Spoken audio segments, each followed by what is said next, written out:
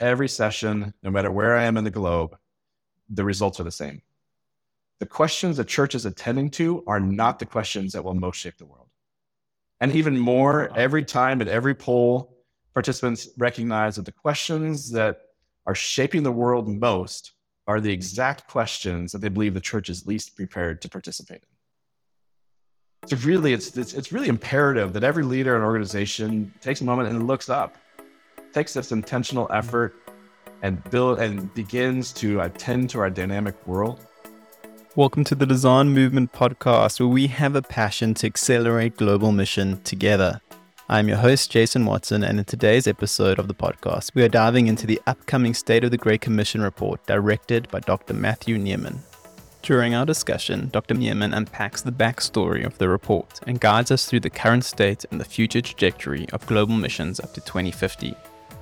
He emphasizes the critical questions facing the global church and sheds light on potential implications for regional missions, urging us to challenge conventional thought and inspire transformative action. Dr. Niermann has served with the Lausanne movement since 2010 in a variety of roles, including research and operations, and is currently serving as the director of the State of the Great Commission report for Lausanne 4. In addition, he serves as the dean and professor of architectural design at California Baptist University, where his research focuses in on the relationship between creativity and Christian witness. If you are interested in the current state and the future trajectory of global missions, then this episode is for you. Let's dive into this week's episode with Dr. Matthew Niermann. Dr. Niermann, welcome to the podcast. It's great to have you with us. Thank you, Jason. Appreciate it. My pleasure being on today. I've personally really been looking forward to our interview today. I've often caught myself geeking out on research studies from organizations like Barna. And when I first heard about the State of the Great Commission report, I couldn't help but get excited about its potential. But before we dive into the State of the Great Commission report, I would love to give you an opportunity just to share with our audience a bit of your story and a bit of your background. When I first met you, I just assumed, because of your role with the State of the Great Commission reports, that you were a researcher or a missiologist. But I was pleasantly surprised to hear that you were first and foremost a professor of architectural design. And I found it so inspiring that part of your story is this integration of passion and gifting and a love for the church and for mission. And so I would love for you to just share a bit of your story. How did you, as a professor of architectural design, get involved with a global missions organization like Lausanne? And how did you become involved in directing the State of the Great Commission report? Yeah, thank you, Jason. Well, I'll have to say this has been a bit of a long road, but a road that the Lord has been faithful to. As you mentioned, my primary occupation or my primary discipline is design. Early in my career, though, Jason, I lived a very different life. I lived one Sunday at church and Monday through Friday in the design studio.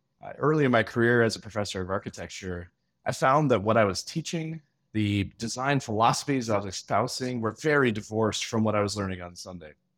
And the Lord was very faithful in this process as I began this long, multi-year process of stitching my life together of faith and profession.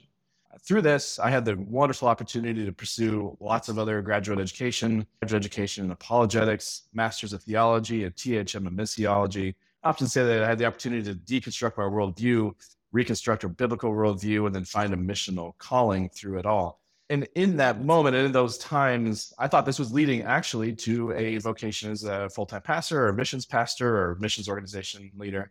But through it all, God continued to call me back to design and found that there was a great need in design to understand what Christianity has in there.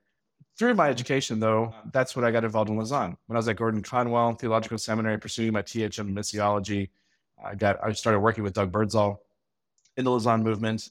I've actually now been on staff at Lausanne for 13 years, one of the longer staff members in Lausanne. I've held lots of different roles, from research director to insights to operations, all the way now to this point, with my cumulative experience in both design and missiology, but also my experience in Lausanne to now be the director of the State of the Great Commission report. Well, thanks for sharing that, Matt. And what advice would you give to those in the workplace, those who are workplace leaders aiming to integrate, just as you did, their passion and their gifting that God has given them with mission or the local church? Yeah, it was an interesting process that I went through, a very intentional process. I've learned a lot over the years. At the beginning, I really believed that to be Christian as a designer or in my workplace, I'd simply just had to apply Christian behaviors, if you will, to that setting. So I would be the nicest guy in the room. Or as I moved down the way, I said, well, I need to be more of a witness to Christ. And so I would leave gospel tracts in the bathroom or I'd evangelize at work. But I recognized as I continued to study more and think about this deeper, that there were a deeper thread of what it means to be a Christian designer. It wasn't simply being a nice guy or simply evangelizing at work. I had to do the hard work and ask those fundamental questions of the faith to my profession. What is the purpose of design? What is good design? What is the role of design? What does it mean to be an agent of reconciliation as a designer? These Christian theologies, how does it reframe and rescope my actual profession? And then make me and allow me to pursue my profession completely differently. It was at that level of faith integration that I finally felt like I had a fully integrated and I was acting as a Christian. So my encouragement would be simply don't leave it at the surface level. Don't leave it at prayer or evangelization or being nice. All those things are good and you should do those. But ask the deep questions of purpose, meaning, intent within the Christian faith of the profession. Wow, I can't help but wonder how beautiful and powerful the local and global church would be if every single one of us, regardless of our profession, would ask those integrative personal questions of purpose and meaning behind what we do each day. I think God would be honored through that process, and I think the mission of God would be accelerated through it. So thank you for sharing that, Dr. Niermann. Why don't we jump into today's conversation, which is all about the state of the Great Commission report. To begin, could you just give us a brief explanation of what the state of the Great Commission report is? We're going to dive into the details of it as we go a little bit further. But more specifically, could you share the vision and the heart behind the commissioning behind the state of the Great Commission? Yeah. Really, the heart of the Lausanne movement is to accelerate global mission together. And we do this through connecting influencers and ideas for global mission. Lausanne is really at this exciting time. As many people know, since 2019, the Lausanne movement has been engaged in a multi-year global polycentric process, what we call Lausanne 4, L4. And the objective of L4 is to really catalyze collaboration of the global church towards the discipling of the nations and the shaping of the world. But any successful collaborative action really has to have the foundation of knowledge. A key part of catalyzing collaboration towards this intentional, strategic Great Commission effort is really knowing the current status of the Great Commission and the dynamics of our ever-changing world. So really with this collaboration in mind and action in mind, Lausanne is producing the State of the Great Commission report. This report's really bringing together the best global data and key strategic thinkers to understand really where the greatest gaps are and where the fundamental opportunities are for the Great Commission's fulfillment. So this is the vision of the State of the Great Commission report, to prepare us for collaborative action and to do it strategically. That's so cool. And we're going to dive into the details of all of that right now. But before we go there, I would love to hear what motivated you to take a leading role in this project. Yeah, so I'll be honest here. When I was first approached to serve as a director of the State of the Great Commission report, I was really quite hesitant at first. As you can imagine, this is a really daunting task to attempt to produce a report that documents not only the current State of the Great Commission, but future trends and trajectories between now and 2050. As I sat around, I was like, wow, is this even possible? Can I do this well? But really, I began to reflect back on my own leadership roles in various Christian organizations. And I remember just how important strategic, broad scope information was for me at those times. There have been many times in my leadership where I was just really busy tending to the day-to-day organizational mission, moving from email to meeting to email to event. And these were really good activities and really important activities, but really, and they produced results. They were really well-intentioned and they seemed to make immediate progress. But as I come to learn throughout the years, it's what I would call head down progress. But there was times where the Lord really came to my side and provided either a conversation over coffee or a forwarded article. And it gave me this moment to lift my head up and see the times around me. It was really on those times that I was spurred to to make unexpected moves. It was disruptive at times, but those were the times really where my organizations and my efforts found deep fruit within them. So really, these moments of strategically looking up, seeing the forest instead of just the trees, caused deep disruption, as I said, but really strategic and fruitful work. So I'm sure a lot of our listeners here and a lot of great leaders have had similar experiences. Most leaders carry out day-to-day tasks of the mission and don't have really the time to gather data in a curated or comprehensive way. So they want to be strategic, but they just don't have those immediate tools to do so. When I was thinking and contemplating this role, that really was the crux of my ultimate decision. As daunting as it was, it is motivating to provide busy global leaders the tools that they need to respond to God's Great Commission in a broad strategic way. So I often view the State of the Great Commission as a gift from Lausanne to these leaders, providing them a moment to look up from the email box and see where God is moving and where God is needed. So ultimately, I feel honored to serve as the State of the Great Commission director, working with the best researchers around the world to curate this really comprehensive document so that leaders can take a moment and lift their head up and serve God well. Wow, thank you for that, Dr. Niermann. As you were speaking, I was just reminded of the interview I had with Michael O a few episodes ago on this podcast, and how he spoke about his interactions with CEOs and leaders of missions organizations. And as he was reflecting on his interactions with them, he had asked them, how is the State of the Great Commission going? And a lot of those leaders could tell you how they were doing in their mission, in their ministries, but they didn't have reliable data to connect them to the global picture, to a missional picture of actually what is happening with the State of the Great Commission. And as I think about that, this report isn't necessarily the first report to try and attempt to answer the question of how are we doing when it comes to global mission, and what does the State of the Great Commission actually look like? And I would love to hear from you. How does this report build upon or differ to previous reports or studies that attempted to tackle the question of the State of the Great Commission? Yeah, really this Lausanne State of the Great Commission report stands on the shoulders of so many wonderful men and women researchers around the world. The State of the Great Commission report doesn't really supersede or replace any of the important findings that these researchers have published throughout these years. It really begins to bring them together and curate them. But I do believe that there are really three unique things that this report brings. First, I think the uniqueness of the State of the Great Commission report is really in its comprehensiveness. As we said before, a lot of leaders see their particular slice but don't get to see the entire scope.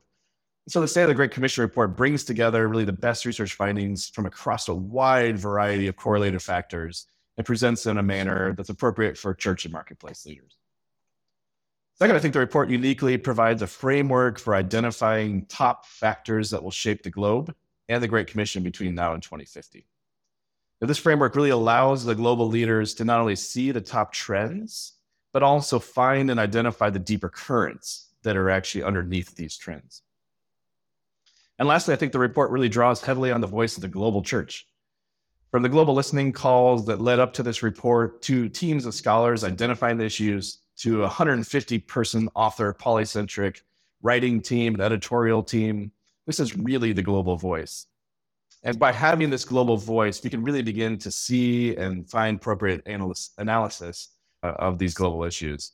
So really my hope is at the end, this does not supersede or replace, but actually begins to augment our understanding in this way for everybody. It's a marker in time, and it will remain as kind of a continual effort of research as we go. It's never static. So Dr. Niermann, this whole process of putting together the State of the Great Commission report, it's a mammoth task. And I'm sure that you spent a lot of time doing research and checking to see whether you were on the right track. Were there any moments in your experience of putting this whole report together that you just knew, I am on the right track, we're doing the right thing, and we're answering the right question? Yeah, the Lord has been faithful. There have been several moments that were just very clear on the collaboration that what we were doing was aligning with the global voice. And as we produced our draft of the 10 questions and 40 topics, we had the opportunity to talk with other people around the world as we did on a frequent basis. And in several instances, we would show the draft and they would affirm on every continent and every region But there were a couple instances where we hadn't shown the draft yet. And people were reporting to us. We just had this meeting of the top leaders, and we established our own key points from now to 2050. And they would share the list with me. And it would be 90, 95% exactly what we had on 2 to 3 different occasions. And maybe the most powerful moment, there are 2 to 3 major documents being written for L4 and Seoul. One of which is the Great Commission report. The other one is a Seoul statement, a theological statement. And we had been working separately on our particular reports and came together for the first time. And had mentioned, hey, we have these top questions that we have as draft form. And I said, but there are a couple I think that are really important for our age that's there. And then the Soul Statement Theology group came and we're saying, yeah, we have 4 reports within this, and we've got 2 particular issues we think are important. And Jason, those lined up 1-to-1 from the theology side and the strategy side without even talking. The top 2 questions from a polycentric group on both sides, theologians and missiologists on both sides came and said, yes, these are the key questions for our age. Deeply confirmatory. The thing that I found so inspiring about this whole process that you've gone through is just how collaborative it has become. I would love to give you an opportunity just to share with our listeners the processes and the methodologies that were employed to gather the data and the insights for this report. Can you tell us who participated in the creation of this report and how you went about putting it all together? Yeah, certainly. As I mentioned before, this has been a multi-year process. It first started with listening calls that Lausanne hosted in every region and every issue around the globe. Hundreds of people spoke into that process, provided answers to key questions are, what are the greatest gaps in the Great Commission? What are the greatest opportunities? And who do we need to listen to more? These kind of critical questions. From that, we gathered the data, and we had a great listening team that produced an analytical report of that. And that really served as a foundation for the State of the Great Commission report. Taking from that, we then gathered a small group of scholars globally to do a 6-month literature review. We began to read so widely. We read everything from CIA reports to World Bank reports to UN, all the way to Christian reports and Christian encyclopedias, both Christian and secular, to get a sense of where is this world and what are the major issues that are happening and framing our world right now. We took that wide scope and we condensed it and collated it down to these 10 questions that are there. From that, we began to identify not only these 10 questions, but the 40 topics that begin to shape our world. And we identified key thinkers and key leaders around the world who've been providing great witness to these questions in the Christian church. So each report has anywhere from 3 to 5 authors from around the world on this that have collaborated to co-author a particular report. In that, we have 150 some odd authors within this. Of course, then we go through this large editing process with a wonderful editorial team and translation process. And as you can imagine, we're not completely finished yet, but we are well along our way in this multi-year process, and we're excited for the outcome.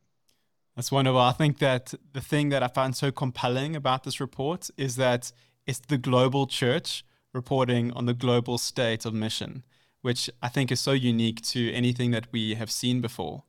I would love to ask you, the report is stated as the State of the Great Commission report. So how are we doing? What is our current situation? What does some of your data reveal? Yeah, the report really has several different sections. We begin the report with a wonderful theological introduction on what is the Great Commission. Lausanne's theological working group has put that together for us. Then we move into, as we're talking about now, the current state of the Great Commission. Part 2 begins to look at trends and questions that will shape between now and 2050, and then we end with regional considerations. But if we're beginning to discuss where are we now in the current state of the Great Commission, there's a vast array of observations to be made. But maybe I'll just make a couple here for sake of time. We can begin to observe that approximately 34% of the world identifies as Christian. How Christianity looks has dynamically changed in the last 100, 150 years. In 1900, much of the global population was located in Europe and North America, but now the majority of global Christianity resides in Africa, Asia, Latin America. Maybe to put it in a few different words, in 1900, as I often say, the average Christian was best represented by a European male. And now the average Christian globally is probably best represented by a Nigerian female. So our global church, we have to recognize, is really a polycentric church with dynamic cores of faith existing in multiple spots around the globe, which is why we're pleased to have the report be a polycentric effort within that. As we looked at other parts of the Great Commission efforts currently, it's really exciting and encourages to see there's really exponential growth in a lot of mission efforts. In the areas of Bible translation on every region, Bible translations have skyrocketed. Church planting movements, disciple making movements have become exponential. And really, we can praise the Lord for this. It's really encouraging. But however, perhaps the most difficult observation of the current status is if you zoom all the way out and you look at the trend line of global Christianity between 1900 and projected 2050, basically the line is flat. Global Christianity has remained approximately 33 to 35% of the globe for 150 years. Now, granted, as we observe that, Christianity has looked very different, as we just mentioned. Mm-hmm. And really, we can celebrate keeping up with population growth. As population boomed, we've kept up with growth. But fundamentally, as we zoom out, the proverbial needle really hasn't moved for 150 years. And that's a really hard truth that we have to wrestle with. Dr. Niermann, why don't we jump into the second section of the State of the Great Commission reports? You framed it from today to 2050. And in that section, you pose 10 questions that are connected to global shifts. Could you take a moment just to highlight a couple that you find especially compelling? Yeah, I think to start, we have to recognize and be thankful that the gospel never changes. As I sift through so much of our shifting world, I continually come back and thank God every day that his gospel never shifts. But we also have to recognize that our world does shift, and it's shifting very dramatically at this point in time. So really looking at global shifts is beginning to recognize that the world's changing, and therefore how people hear and receive the gospel also changes.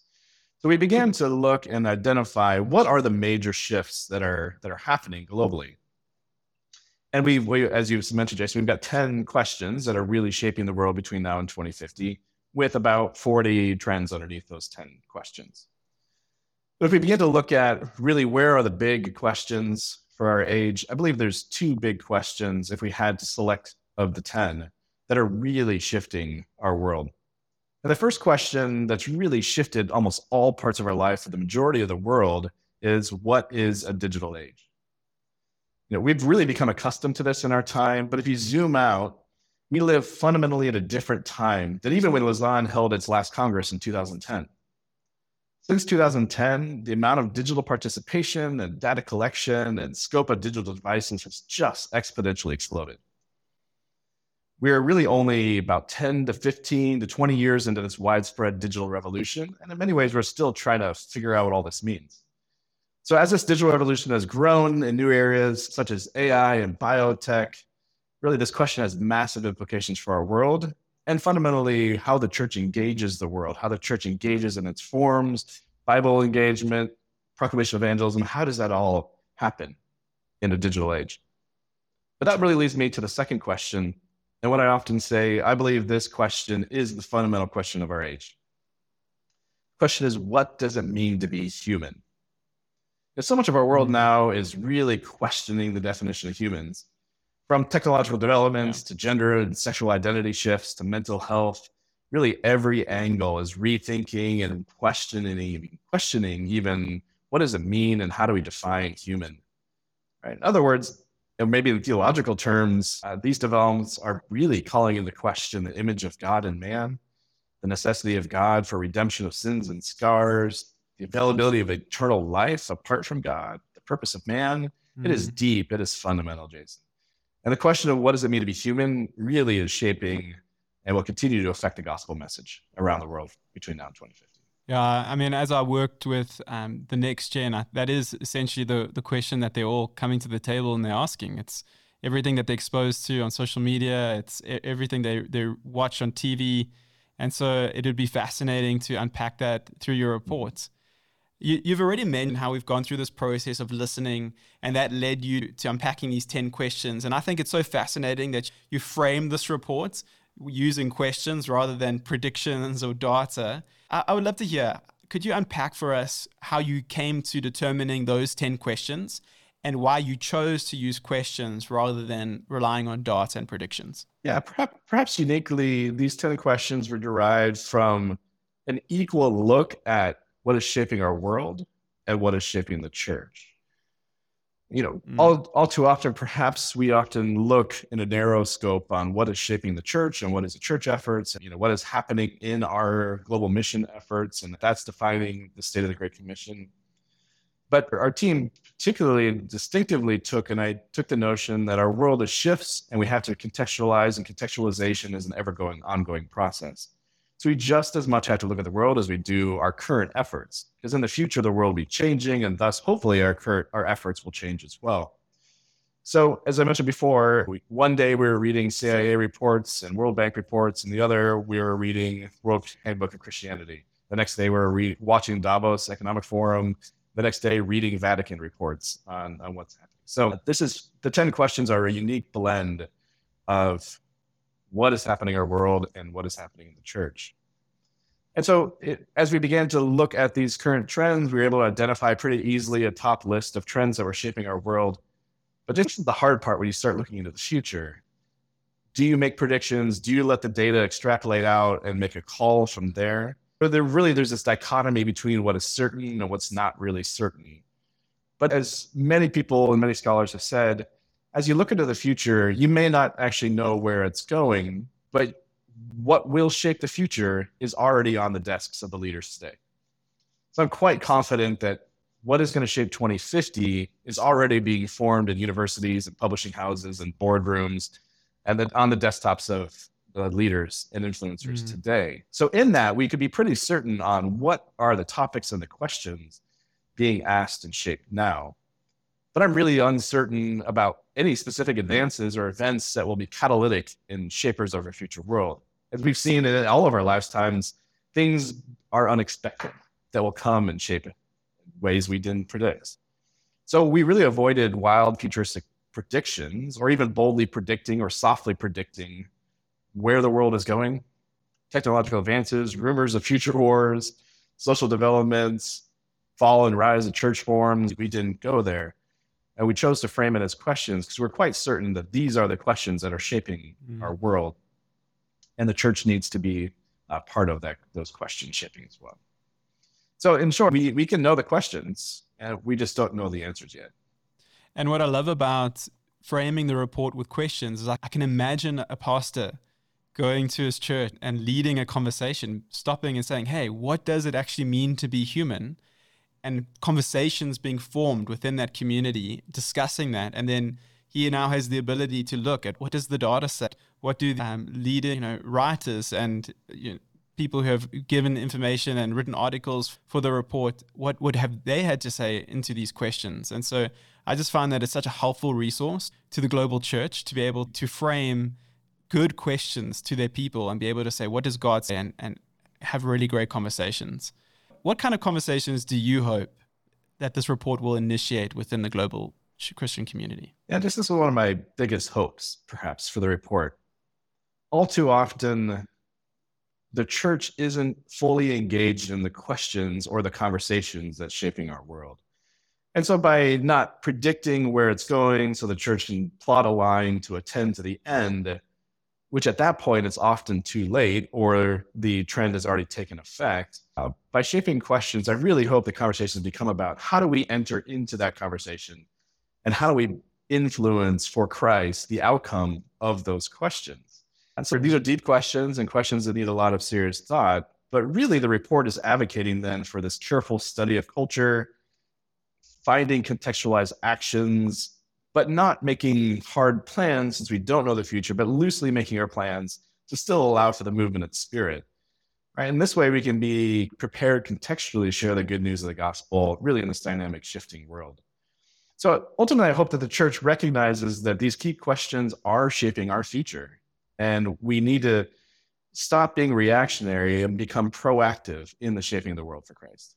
So the State of the Great Commission report has a third section to it, which is got to do with regional considerations. It has a regional focus. Why is it important to consider the State of the Great Commission from a regional perspective as opposed to just one global report? Yeah, certainly. I'll be the first to say that global trends are very helpful, but they are not the end-all be-all. No one actually lives globally. We all live locally. Mm-hmm. Certainly, we need to know the global trends so we can see and understand the deeper currents of our world. But when I get up and I go to work, I do that in a certain location. So each of these global trends kind of manifest themselves differently in various cultures. So as we move from this broad understanding, when we move regionally, we're beginning to look at specific action. We begin to see and explore how does the regional, country, city, even subculture level play out. Right. And this is really where the contextualization of the gospel message occurs. So it's important to understand this level. So again, the global trends allow us to see the broad strokes, but really there are regional realities that are just as dynamic as the global trends, but just for that region. So not only can we see how the global trends are playing themselves out on the local level, the regional reports also allow us to see the dynamics of a region particular to that region. So for example, right, militant Hinduism is currently playing a major role in shaping South Asia.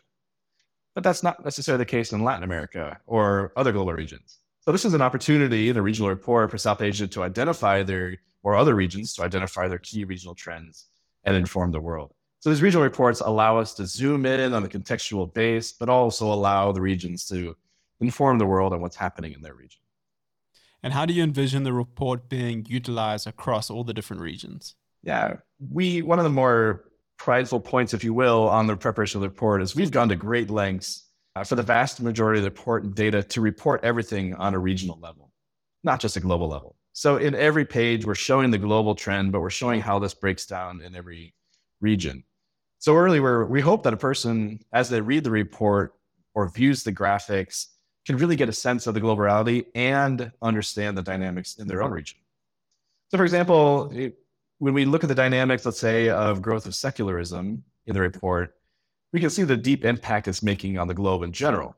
But yet, I hope that a reader from North America can see that secularism is making a different kind of impact and emerging from different set of dynamics that a reader might see from East Asia.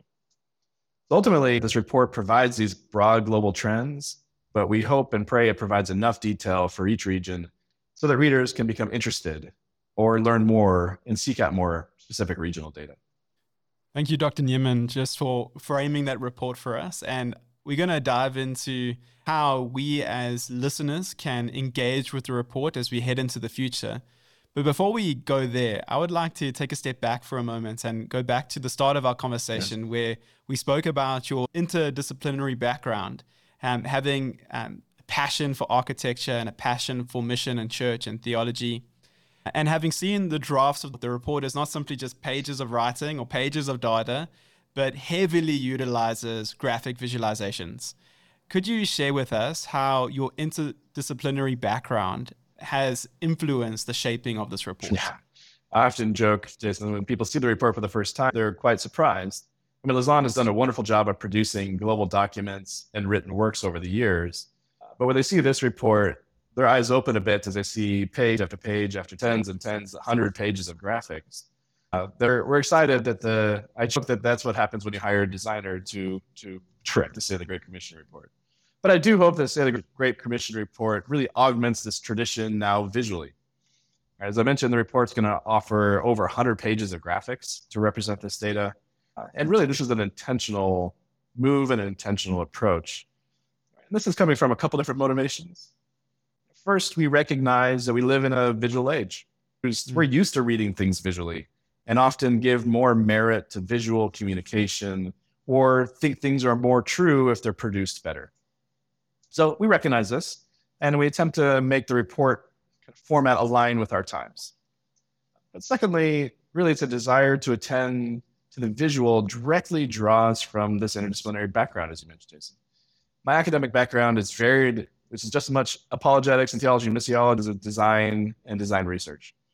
So I currently serve as the Associate Dean of the College of Architecture, Visual Arts, and Design at Cal Baptist University in California, which is the largest Protestant college of art and design in the United States. And so as we were making this report, I often had my students in mind, this next generation of mine. If I handed them this report, would they be interested enough? Would it align with how they see the world visually? And would they be able to draw from it, use it as a tool? So we applied a lot of what we do here at the College of Art and Design and put it into the reports for these different motivations. Thank you for that, Dr. Niermann. As someone who's seen the drafts of the report, I can testify that It is a beautiful report, and it just invites you to continue to read on and to engage with the data. So well done to you and your team for the excellent work that you have done in putting this report together. I'm sure that we have had some listeners who are hearing everything you've had to say about this report, and they're wondering, how can I get my hands on the State of the Great Commission report? And so could you just share with our listeners a bit of the next steps in terms of how the report is going to be released and how they can engage with it? Brothers and sisters around the world, it's coming. Don't worry. It'll be, for those of you attending Seoul in 2024, it'll start becoming released bit by bit through the pre-program training that's coming to you. We'll be releasing it on the web, and it'll be available for free for a full PDF download as it comes to full fruition. Right now, we're in translation processes and continuing to draft some of the final report in the great report. So it's coming. Fear not. It'll be here. Awesome. And based on the report's findings, what immediate actions would you recommend for both the global and regional church? How can individuals and churches and organizations engage with the report's conclusions? Yeah. As I recall before, one of the motivations of taking this role is those moments when I looked up. God came beside me and allowed me to work a little bit more strategically, not just a head down, crank to the email for the day. So every leader in every organization, I encourage you to look up. Take an intentional break from the day-to-day, head down operations and recognize that the world is dynamically shifting. So in that, I would encourage leaders and organizations to organize a retreat and evaluate whether their efforts are attending to the short-term factors or understanding and attending to the deeper currents. Evaluate whether you are actively participating in the questions that will shape our world. In addition, I get the privilege in my position to speak on the great State of the Great Commission around the world. Oftentimes during these sessions, I present 10 questions and the 40 trends as discussed. But after the presentation, I poll the audience and ask, which of these 10 questions do you believe are going to most shape the world? And then I ask, which of these 10 questions do you think the church is doing really well at and attending to? Then I ask the third question, which of the 10 questions is the church least prepared to attend to?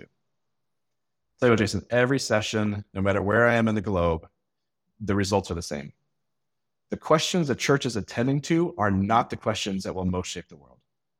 And even more, every time at every poll, participants recognize that the questions that are shaping the world most are the exact questions that they believe the church is least prepared to participate in.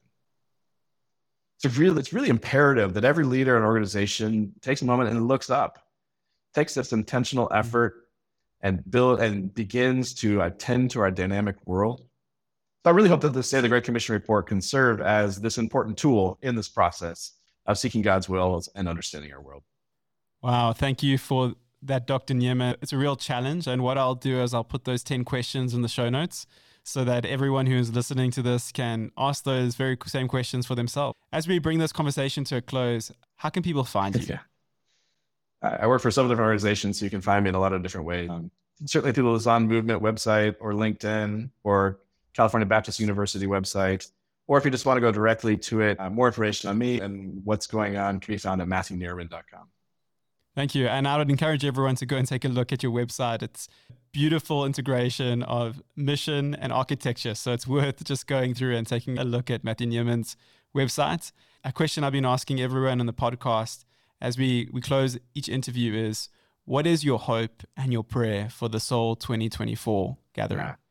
I really pray that Seoul 2024 can be a catalytic starting point to accelerate global mission, and primarily accelerating by identifying these gaps of the Great Commission and working as a polycentric church to organize the strategic collaborative action to attend to those gaps. That's so good. And with those closing words, I want to thank you, Dr. Niermann, for your time. Thank you for all the effort you've been putting into this report. And I'm trusting and I'm praying that this report will be a blessing to the global church. Thank you. Thanks, Jason. Well, I hope that you enjoyed today's conversation with Dr. Matthew Niermann.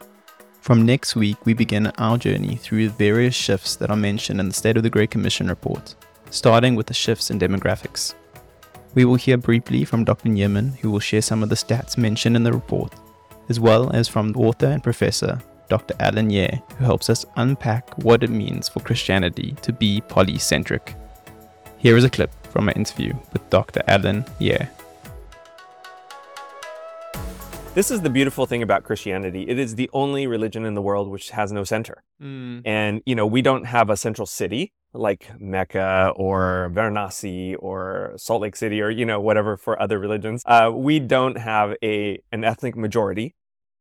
So there is no one ethnic group associated with Christianity. It's really in every continent and every culture and every language. And so that's beautiful. And I sort of feel like this is one of the best apologetics for Christianity being the only true religion in the world, because really it's the only religion that has a global God. All other religions have tribal gods and ethnic specific and geographic specific gods. So now we're seeing mission going from everyone to everywhere. We're seeing, people from Africa going to Europe. We're seeing people from South America going to the Middle East. We're seeing, back to Jerusalem movement from China going back to Israel. So it's a very exciting time to be alive in terms of Christian mission. Well, I hope that you enjoyed today's interviews. If you haven't yet, please take a moment to rate and review our podcast. Until next time, cheers.